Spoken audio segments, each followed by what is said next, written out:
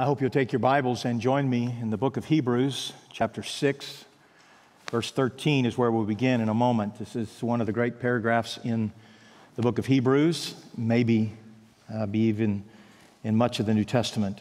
I will delight to consider it together this morning. I am mindful that as we reflect upon the book of Hebrews, it's a long book and it's difficult for us to keep our, if you will, our eye on the ball.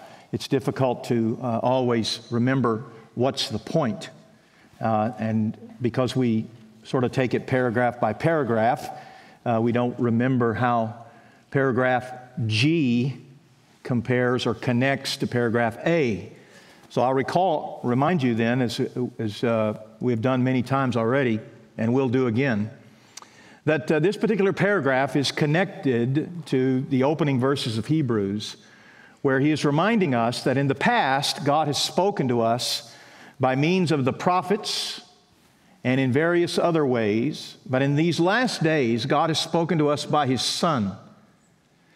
And he then launches out into a very long letter that we call the book of Hebrews to explain how God has spoken through Jesus, his Son, and why speaking through Jesus, his Son, is better. Better in the abstract and better personally. If all you have is the old covenant, you don't have enough. You're lost. You're damned. You're going to hell, friend. If all you have is the law has the power to do one thing: surface or identify your sin. The law has the power to accuse, but it does not have the power to release.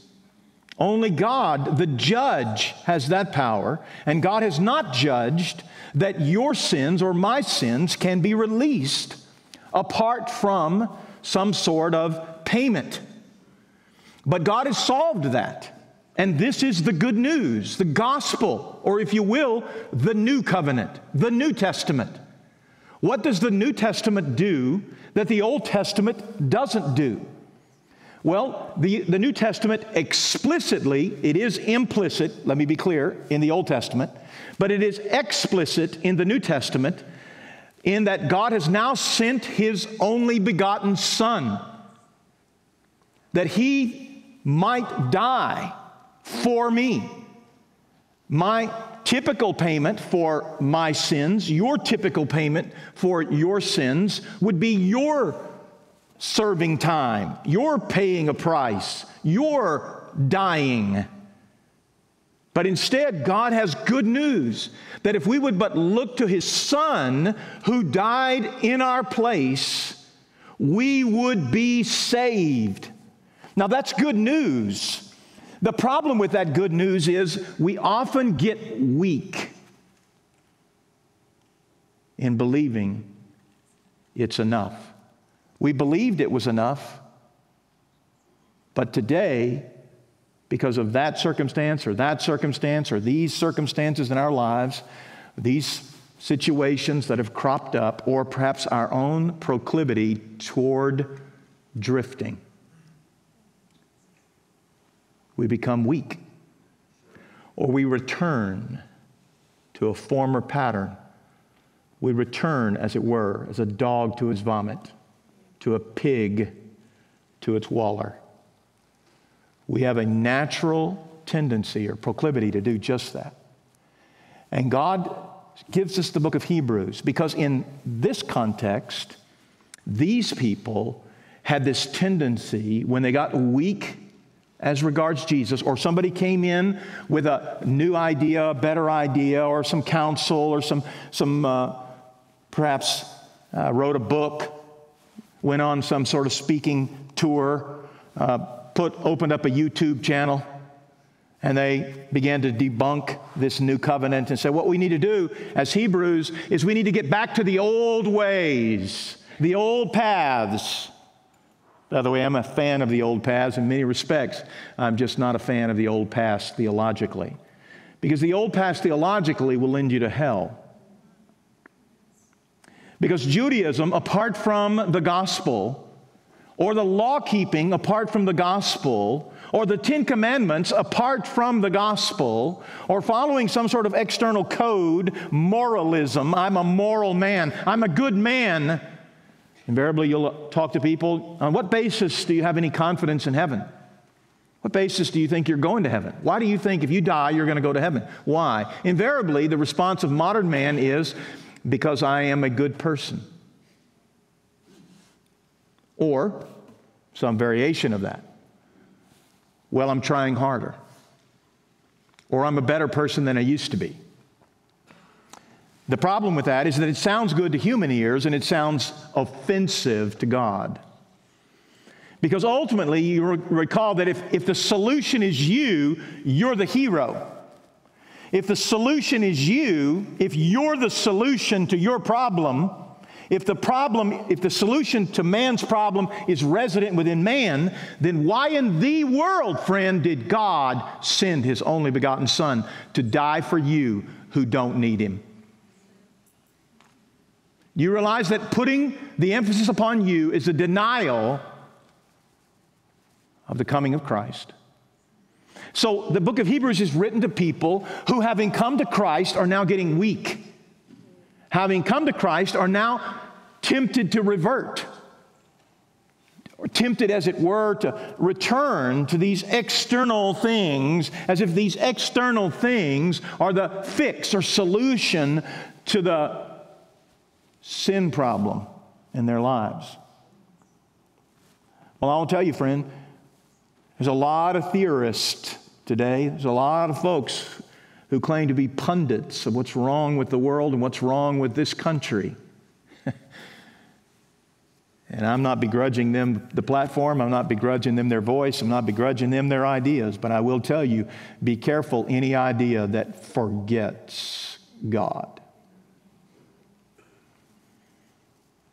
Because humankind cannot be served ultimately by humankind. We can only be served by the miracle working power of a God who gives His only begotten Son and then His Holy Spirit to live within us to actually change us. The change that man longs for is not resident within man. It's not resident in his heart, it's not resident in his mind, and it's certainly not resident in his hands. The change this country needs, the change that every country needs, the change that every man needs is found in the gospel of the Lord Jesus Christ. Let us not think otherwise. So this is the best time to be a Christian in the history of this country. Because at no time in the history of this country do Christians matter nearly as much as they matter today. You want to be light in the darkness, salt in the world? Well, brother, today's your day. You want to stand up and stand out for Jesus? Well, you have every opportunity. And I trust you will. And I trust you are. And I trust you have.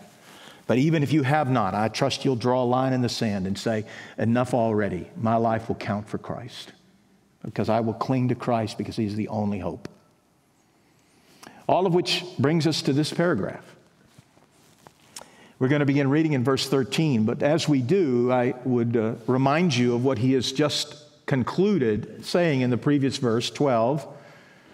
He's reminding them that he doesn't want them to be sluggish and that they would be imitators of those who through faith inherit promises. So the purpose that he's now going to turn to in the paragraph we're about to read is to say, who inherits the promises? Or can we trust the promises? Or why would we be imitators?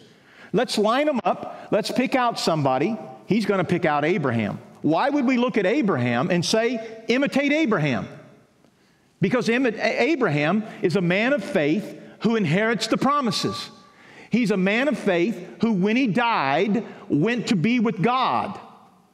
He was a man of faith who by his faith showed his faith and went to be with God. So be an imitator of that man who held on to the end. Now, if there's ever an example in the Scripture of a man who had a right to be sluggish, humanly speaking, or perhaps a man who we would anticipate being sluggish, it would be Abraham. You'll remember the story. I'm going to belabor it momentarily and then read the passage because I want you to understand the backdrop. God tells Abram, hadn't had his name changed yet, tells Abram in a place called Haran, not Iran, but Haran, and he tells him, I want you to go to this place you've never been, and I'm going to make you a great nation. Genesis 12. Then in Genesis 15, he reiterates that very same promise. He makes the promise a second time, I'm going to make you a great nation. And from your loins there will be a son, and I, through him, will make your descendants as numerous as stars in the sky and sands of the sea. You know you can't count them, stars or sand. And God makes a promise in Genesis 12, Genesis 15. He reiterates it a third time in Genesis 17. Then ultimately he comes to Genesis 22. Now Genesis 22 is a significant chapter because God tells Abram, now Abraham, I'm going to make you a great nation. But before I do that, I want you to go and I want you to sacrifice your son Isaac. The record of that occurs in Genesis 22. He's about to quote Genesis 22 in this paragraph. What happens there? You'll remember that God tells him to do this. He makes preparation, puts his son on an altar, and has the knife, the dagger, which he's going to use to kill his son, raised. And the Scripture says that God stops his hand by an angel and says, no, I know now that you believe. And I swear. You'll see this. We're going to read Genesis 22 in a moment. He's going to say, and I swear that I will keep my promise. The writer of Hebrews is going to point out those two things. He's going to say in Genesis 12, 15, and 17, God promised. And then in Genesis 22, he swore that he would keep his promise. He took a vow. He took an oath. To understand that, think with me for a moment. He's going to appeal to a human situation, so I'll appeal to one. Let's assume for the sake of conversation that you and I have an agreement. An agreement. And it's a handshake agreement. It's a verbal agreement. It is a pen and paper agreement. Let's call it a contract. We have an agreement. It's a promise. But somehow one of us objects to the way it's carried out, and so we take the other one to court. And we stand before a judge. And in that courtroom, what happened outside of the courtroom is secondary to what's now happening inside the courtroom, because there is a different authority now being imposed upon this proceeding. This relationship between me and you is now going to add a new dynamic. And what is that? You're going to raise your hand before a judge, and you're going to swear to tell the truth. And if you don't, if you lie, then you've now committed perjury. You've broken an oath. And disagreeing with a friend over a promise is one thing, but perjury in a courtroom will send you to jail. One of those things is more important than the other. One of those things has more gravity than the others. One of those is more significant than the others. Don't you dare stand before a judge and raise your hand and swear to tell the truth and then lie. The consequences are more significant than you have calculated. So he's going to point that out, that God is going to use two methods of affirmation with Abraham. And he's going to say that because Abraham believed the promise and the oath, Abraham was a man of faith. So be imitators of a man who believes the promise and the oath. Let's read it, verse 13. For when God made a promise to Abraham, Genesis 12, Genesis 15, Genesis 17, since he had no one greater by whom to swear, he swore by himself. Now this is a reference to Genesis 22, saying, and he quotes Genesis 22, and I'll read it, and we'll turn there in a moment. Surely I will bless you and multiply you. And thus Abraham, having patiently waited, meaning endured, obtained the promise. For people swear by something greater than themselves, and in all their disputes, an oath is final for confirmation. So when God desired to show more convincingly to the heirs of the promise the unchangeable nature of His purpose, He guaranteed it with an oath, a vow. He had a promise, now He guarantees it with a vow or an oath. So that by two unchangeable things, in which it is impossible for God to lie, we who have fled for refuge might have strong encouragement to hold fast to the hope set before us. We have this as a sure and steadfast anchor of the soul, a hope that enters into the inner place behind the curtain, where Jesus has gone as a forerunner on our behalf, having become a high priest forever after the order of Melchizedek. All roads in Hebrews lead to Melchizedek. We're getting there next week, chapter 7. But for the moment, we'll continue to sort of be teased in that direction. Why does any of this matter for us? Well, again, let's think of this particular story of Abraham. He is holding up Abraham as sort of the poster child or the example that we should follow. Be imitators of those who are not sluggish. Be imitators of those who hang on. In order to understand the chronology of Abraham's life, you have to go back to understand Genesis 12, 13, 14, 15. We're not going to belabor that this morning, but I will tell you this. God made a promise that he would be a father of a great nation. He gives him that promise at the age of 75.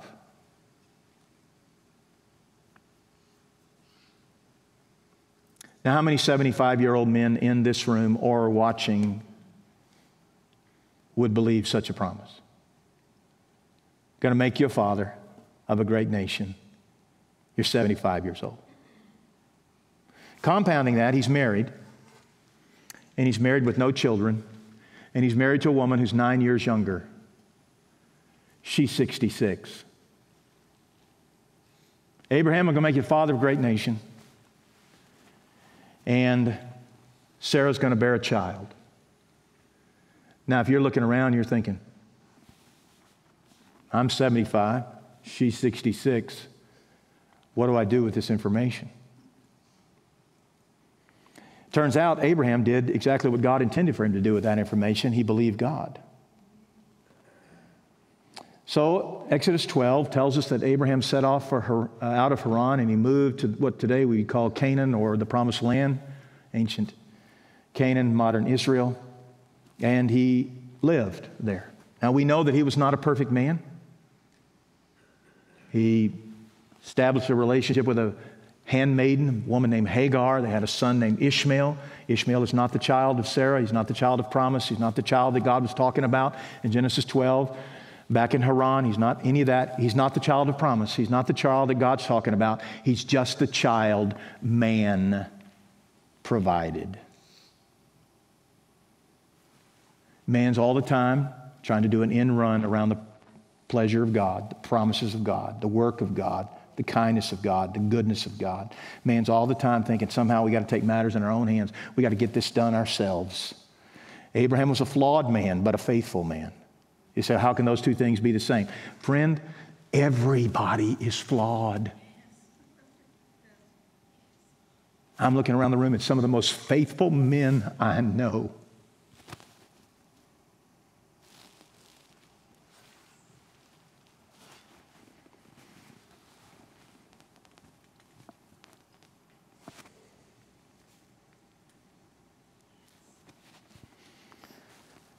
We are mistaken if we expect perfection from any human being.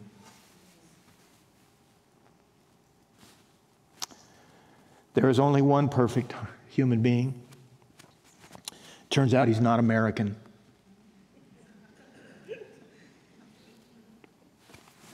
Turns out he's not European. Turns out he's not African. Turns out he's not Latin. Turns out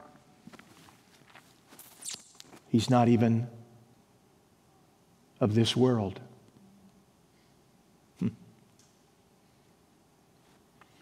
But that doesn't stop us from holding up men with respect and honor, just as Abraham, a flawed man. And the writer of Hebrews says, God made a promise, verse 13, to Abraham.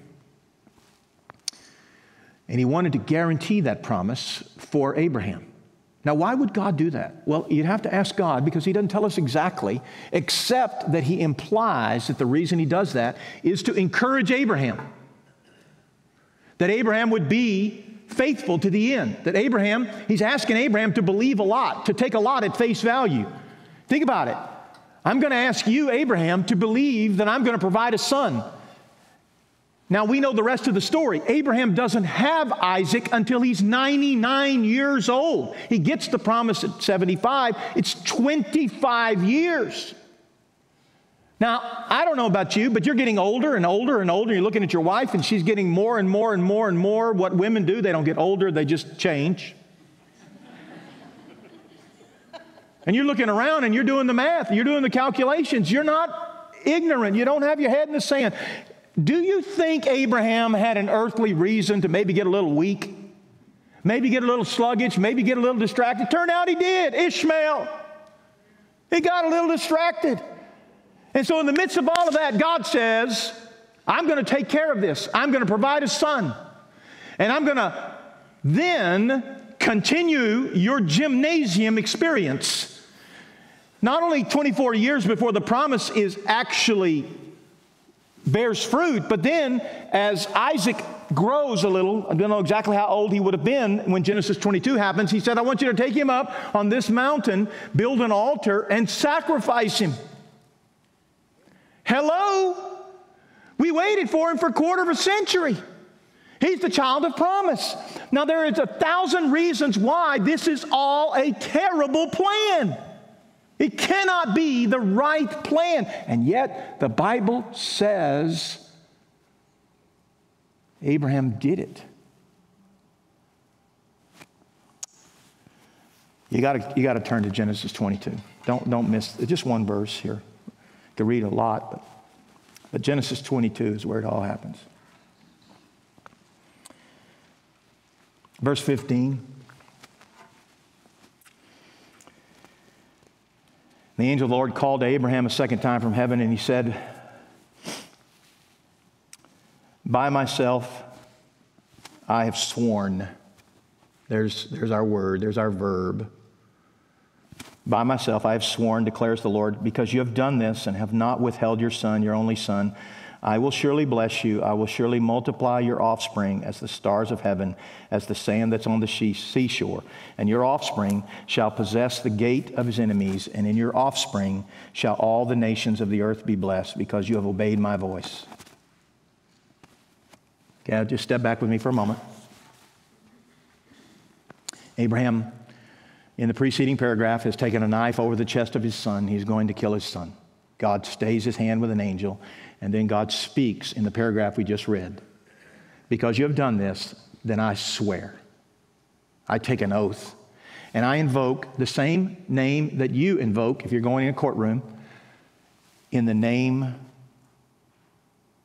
of God. So help me, God. If you'll permit a minute of levity, just because I can feel the tension in the room. If somebody's going to swear by something, then it has to be something that has credibility, right? You can swear by the surety that the sun is going to come up in the east. Well, that's pretty solid. I mean, I've lived a long time, and the sun has never not come up in the east. Somebody swears by the sun coming up in the east, that's a rock solid thing. Now, if somebody swears by Mississippi State football going 12-0, different game. Different game.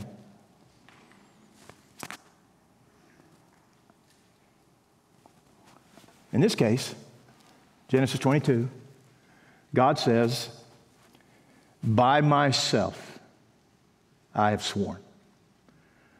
I, God, swear in the name of Almighty God.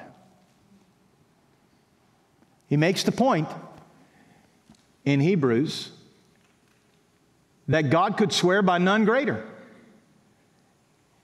If you want to amp up, raise the stakes, if you want to make it more weighty, more significant, then swear by something greater. Don't swear by something that's weak or that's going to fall apart. Rather, swear by something that's greater, because there is something greater than the sun coming up in the east. There is the one who actually causes the sun to come up in the east. The one who created the sun. The one who created the east. The one who makes sense of east and west and north and south, and on we could go. And that one, the ultimate one, the only one who could truly put an end to everything is the name Almighty God. And in Genesis 22, God says, by myself, by my name, I swear that your offspring shall be as numerous as the stars of heaven and the sand on the seashore. But what you can't tell in Genesis 22 is the change in plurality. We don't have time, but I would just simply tell you that this is the argument the apostle makes in Galatians 3. We don't have time to go there, but Galatians 3, he quotes this particular paragraph, and he says the second use of the word offspring here is singular. You can't see it in English. We're not reading Hebrew this morning, but I will tell you the first offspring here, your offspring shall be as numerous. That's plural. But then he says, and in your offspring, verse 18, shall all the nations of the earth be blessed. That offspring is singular. That's the argument that Paul uses in Galatians 3 to say, how can he go from this large funnel, all these stars, sand of the sea and so forth, down to this narrow one person? What does he mean by that? Well, Paul interprets that rightly in Galatians 3 and says, of course, he's talking about one who would come. He's talking about the Messiah. He's talking about the true son of Abraham, the final son, the ultimate son of Abraham. So you see that this is where the oath occurs. Now let's go back to Hebrews. So when God made a promise to Abraham, he had no one greater by whom to swear. He swore by himself, saying, surely I will bless you and multiply you. Thus Abraham, having patiently waited, obtained the promise. For people swear by something greater than themselves, and in all their disputes, an oath is final for confirmation. So when God desired to show more convincingly to the heirs of the promise the unchangeable character of his purpose, he guaranteed it with an oath, so that by two unchangeable things, his promise and his vow, his promise and his oath, by two unchangeable things, we who have fled for refuge might have strong encouragement to hold fast to the hope set before us. So what are we to see, first of all? How can we have the assurance of heaven? We can have the assurance of heaven because God does not lie. Because God has not lied. He did not lie to Abraham. He promised and then he swore. And so be an example or be a follower of the example known as Abraham. Because you too can find heaven. You too can have the assurance of heaven. And it's based not in something flimsy like a football schedule, putting your hopes in 19 and 20-year-old men. Hello. That's not what we do. What we do is we put ourselves, our hope, as it were, in the character and the strength and the nature of Almighty God. It is impossible for God to lie. He has promised and he swore. Now, friend, who are you going to believe? You're going to go back to the old covenant? You're going to go back to trusting in sacrifices? You're going to go back to trusting in your own, somehow, repentance? Trusting in your own work? You're trusting in the sacrificial system, the temple, and the priests, and the vestments, and the system of animal death, and so forth. You're going to trust in the blood of animals. You're going to trust in all that? Or are you going to trust in the Word of Almighty God. One of those is greater than the other.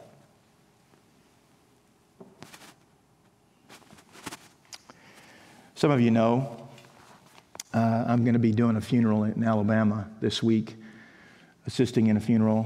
One of our dear friends, a 30-year friend for us, who we worked alongside in our church life in Alabama, has passed away with a brain tumor. I'll do a part of that funeral on Tuesday of this week.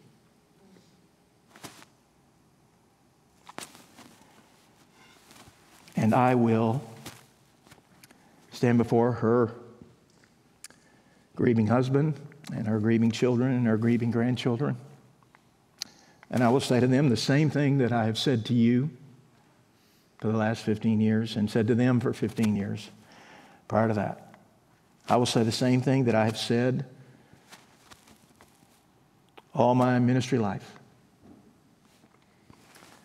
I will point to these words. Let not your hearts be troubled. You believe in God, believe also in me. In my Father's house are many mansions, rooms. And if it were not so, would I have told you that I go to prepare a place for you? What is Jesus saying in John 14? I'll tell you what he's saying. He's saying, you believe in God, believe in me. He's not a liar, and I'm not a liar. And I'm going to prepare a place for you. Let not your heart be troubled.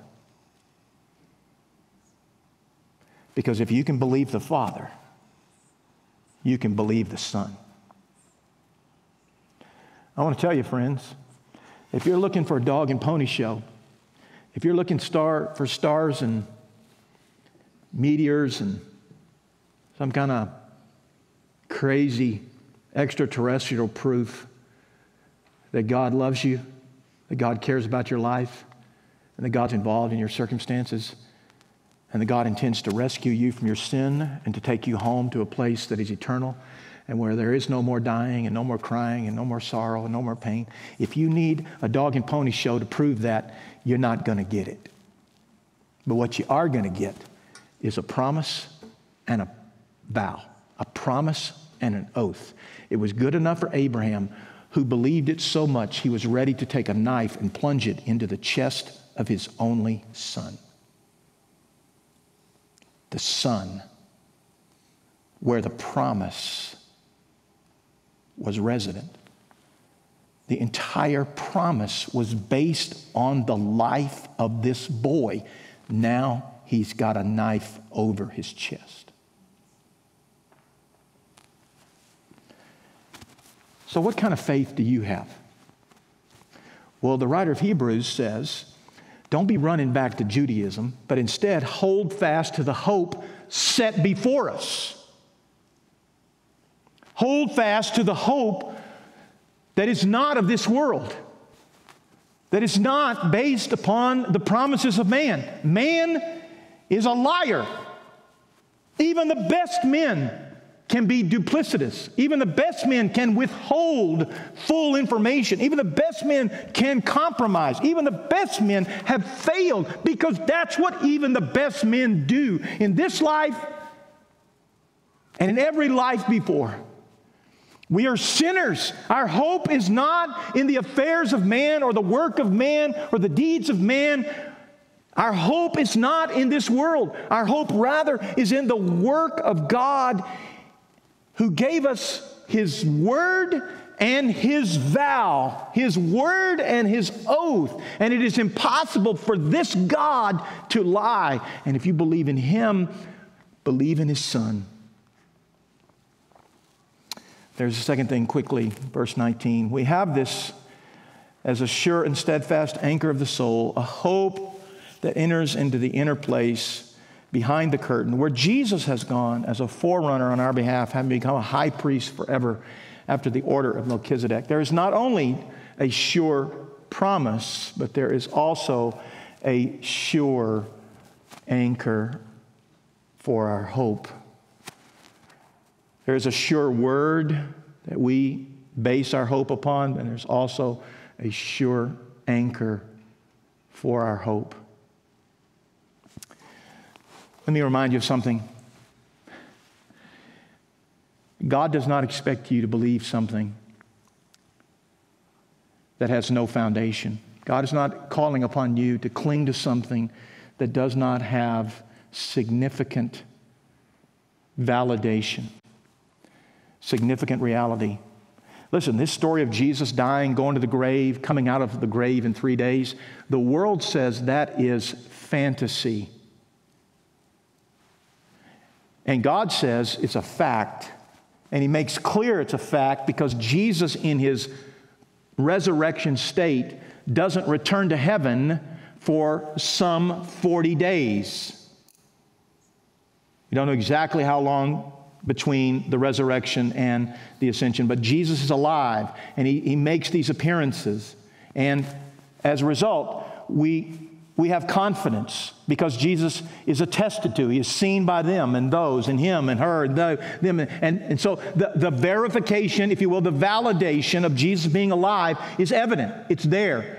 Again and again, the Bible testifies of this truth. And then there is extra-biblical attestation. It is a profoundly witnessed event that Jesus is now alive. He is witnessed as dead. The Romans know how to kill you, by the way.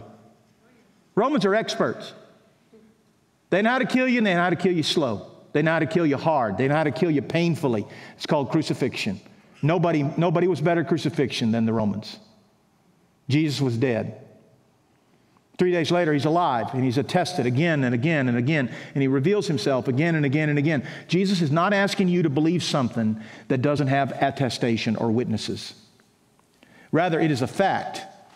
So if Jesus is once dead, now alive, and Jesus then ascends to the Father and promises that He will send the Holy Spirit, and you, having professed Him in faith, having received the Holy Spirit, you have the inner witness right now in your own life that this is true, that the Holy Spirit is in fact attesting in your own heart, this is the truth. You believe this. Why do you believe this? The world says don't believe this. The world says it doesn't matter. But the Holy Spirit has come to live within you to prove, or if you will, to witness that this is the truth. God has not left you with a pig in a poke. God has not left you with smoke and mirrors. God has not revealed Himself in some sort of shell game. This is the truth. It is the truth. And because it's the truth, when God says, I go to prepare a place for you, that's exactly what He means. And so who is this Jesus? If He is our sure hope, if He is our sure and steadfast anchor for our hope, then friend, if you depart Jesus, if you leave Jesus and return to Judaism, or you depart Jesus and return to some other basis for your eternal hope, then what have you done?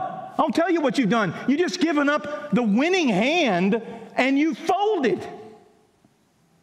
You just quit. You quit the way of life. You quit the path to life. You quit the road to glory. You quit the only one who can get you there, because He's the only one who knows how to get there. He's the only one who has gotten there. And everybody who's gotten there since Him has gotten there because they followed Him. So we have a sure and steadfast anchor of the soul, a hope that enters into the inner place behind the curtain. Now this matters. Just a minute. Why does that matter? He's the one who enters behind the curtain. Because in the next chapter, He's going to talk about this character, this guy named Melchizedek. Well, who is Melchizedek? Well, that's for next week, but let me just give you the quick of it. He is a king and he's a priest. Now, the high priest is a priest, but he's not a king. And the king is a king, but he's not a priest. The only king priest of God mentioned in the Old Testament is this guy, Melchizedek. Which means being the priest is one thing, but a king priest got to be better, right? Being a king is one thing, but being a king priest has got to be better. So who's greater than David, the king of Israel? Melchizedek. Who's greater than Aaron, the first high priest? Who's greater than Levi, the tribe, the head of the tribe from which all priests, even the high priest, are named? Melchizedek, because he is the king priest. So Jesus is not a priest like Levi. He's a priest like Melchizedek. Why does that matter? Because the high priest has one job that is most significant. He has the job that no one else gets. Because the Old Testament requires that on the Day of Atonement, Yom Kippur, the high priest would go behind the veil or the curtain. You'll remember that the ceiling, that the temple is divided into two significant parts. One is a perfect cube, 30 feet by 30 feet, rather 15 feet by 15 feet, 15.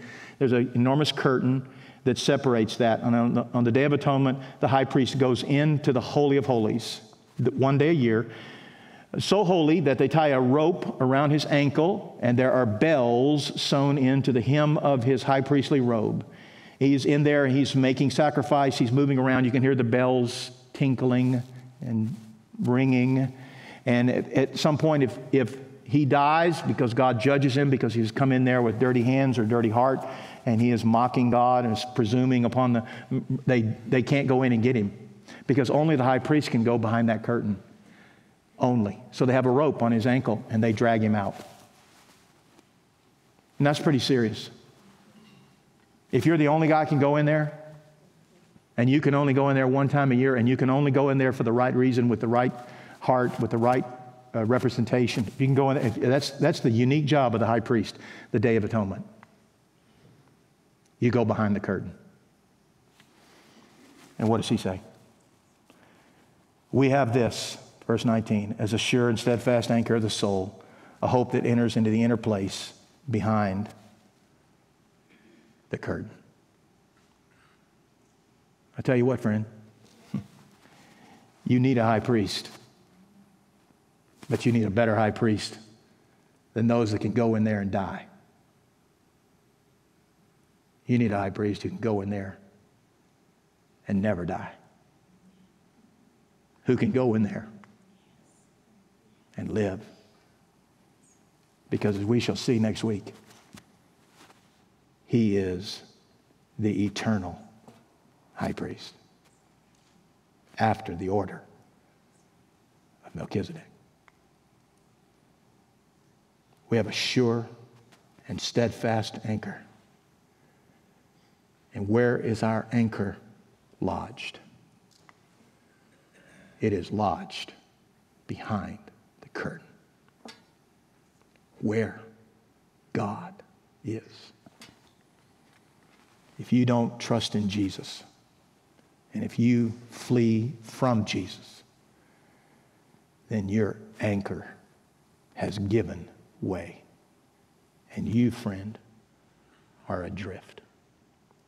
I beg of you, be reconciled to God and come to the one who has gone behind the curtain to do your business, to make sacrifice for you, and to make a way for you to have an anchor that is not made of iron,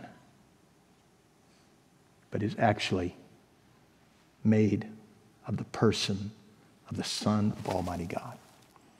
Who has access to God today on your behalf? Only the Son. You believe in God, believe in me.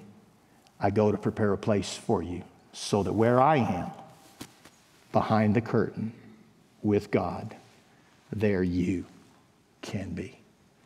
Don't fail to cling to Jesus today.